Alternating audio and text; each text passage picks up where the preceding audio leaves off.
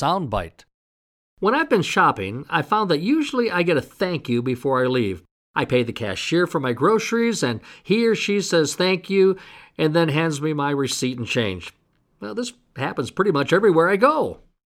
Don't get me wrong. There are some exceptions, of course. People who, for whatever reason, don't thank me for spending my hard-earned money with them. I expect your experiences are largely the same as mine. Lots of basic thank yous. Some of them sound more sincere than others, but on the whole, pretty unimpressive, not especially memorable.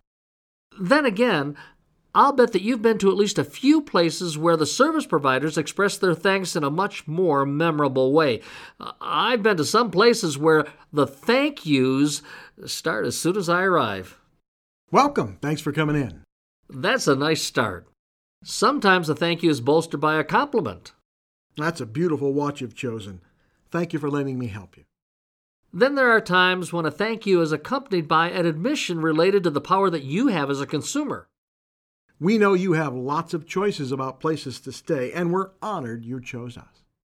How about a thank you that's combined with an invitation to return? Thanks for letting me cut your hair. Would you like to make an appointment for next time? Now that thank you has the added advantage of assessing the customer's level of satisfaction. If he makes the appointment, that's an indication he's happy with the work. If not, well... When you choose to come here for your service, it means a lot to me. People like you make it possible for me to provide for my family. I really appreciate that. Wow, there's a thank you with a healthy dose of truth. So take the opportunity to make your next thank you the most memorable ever.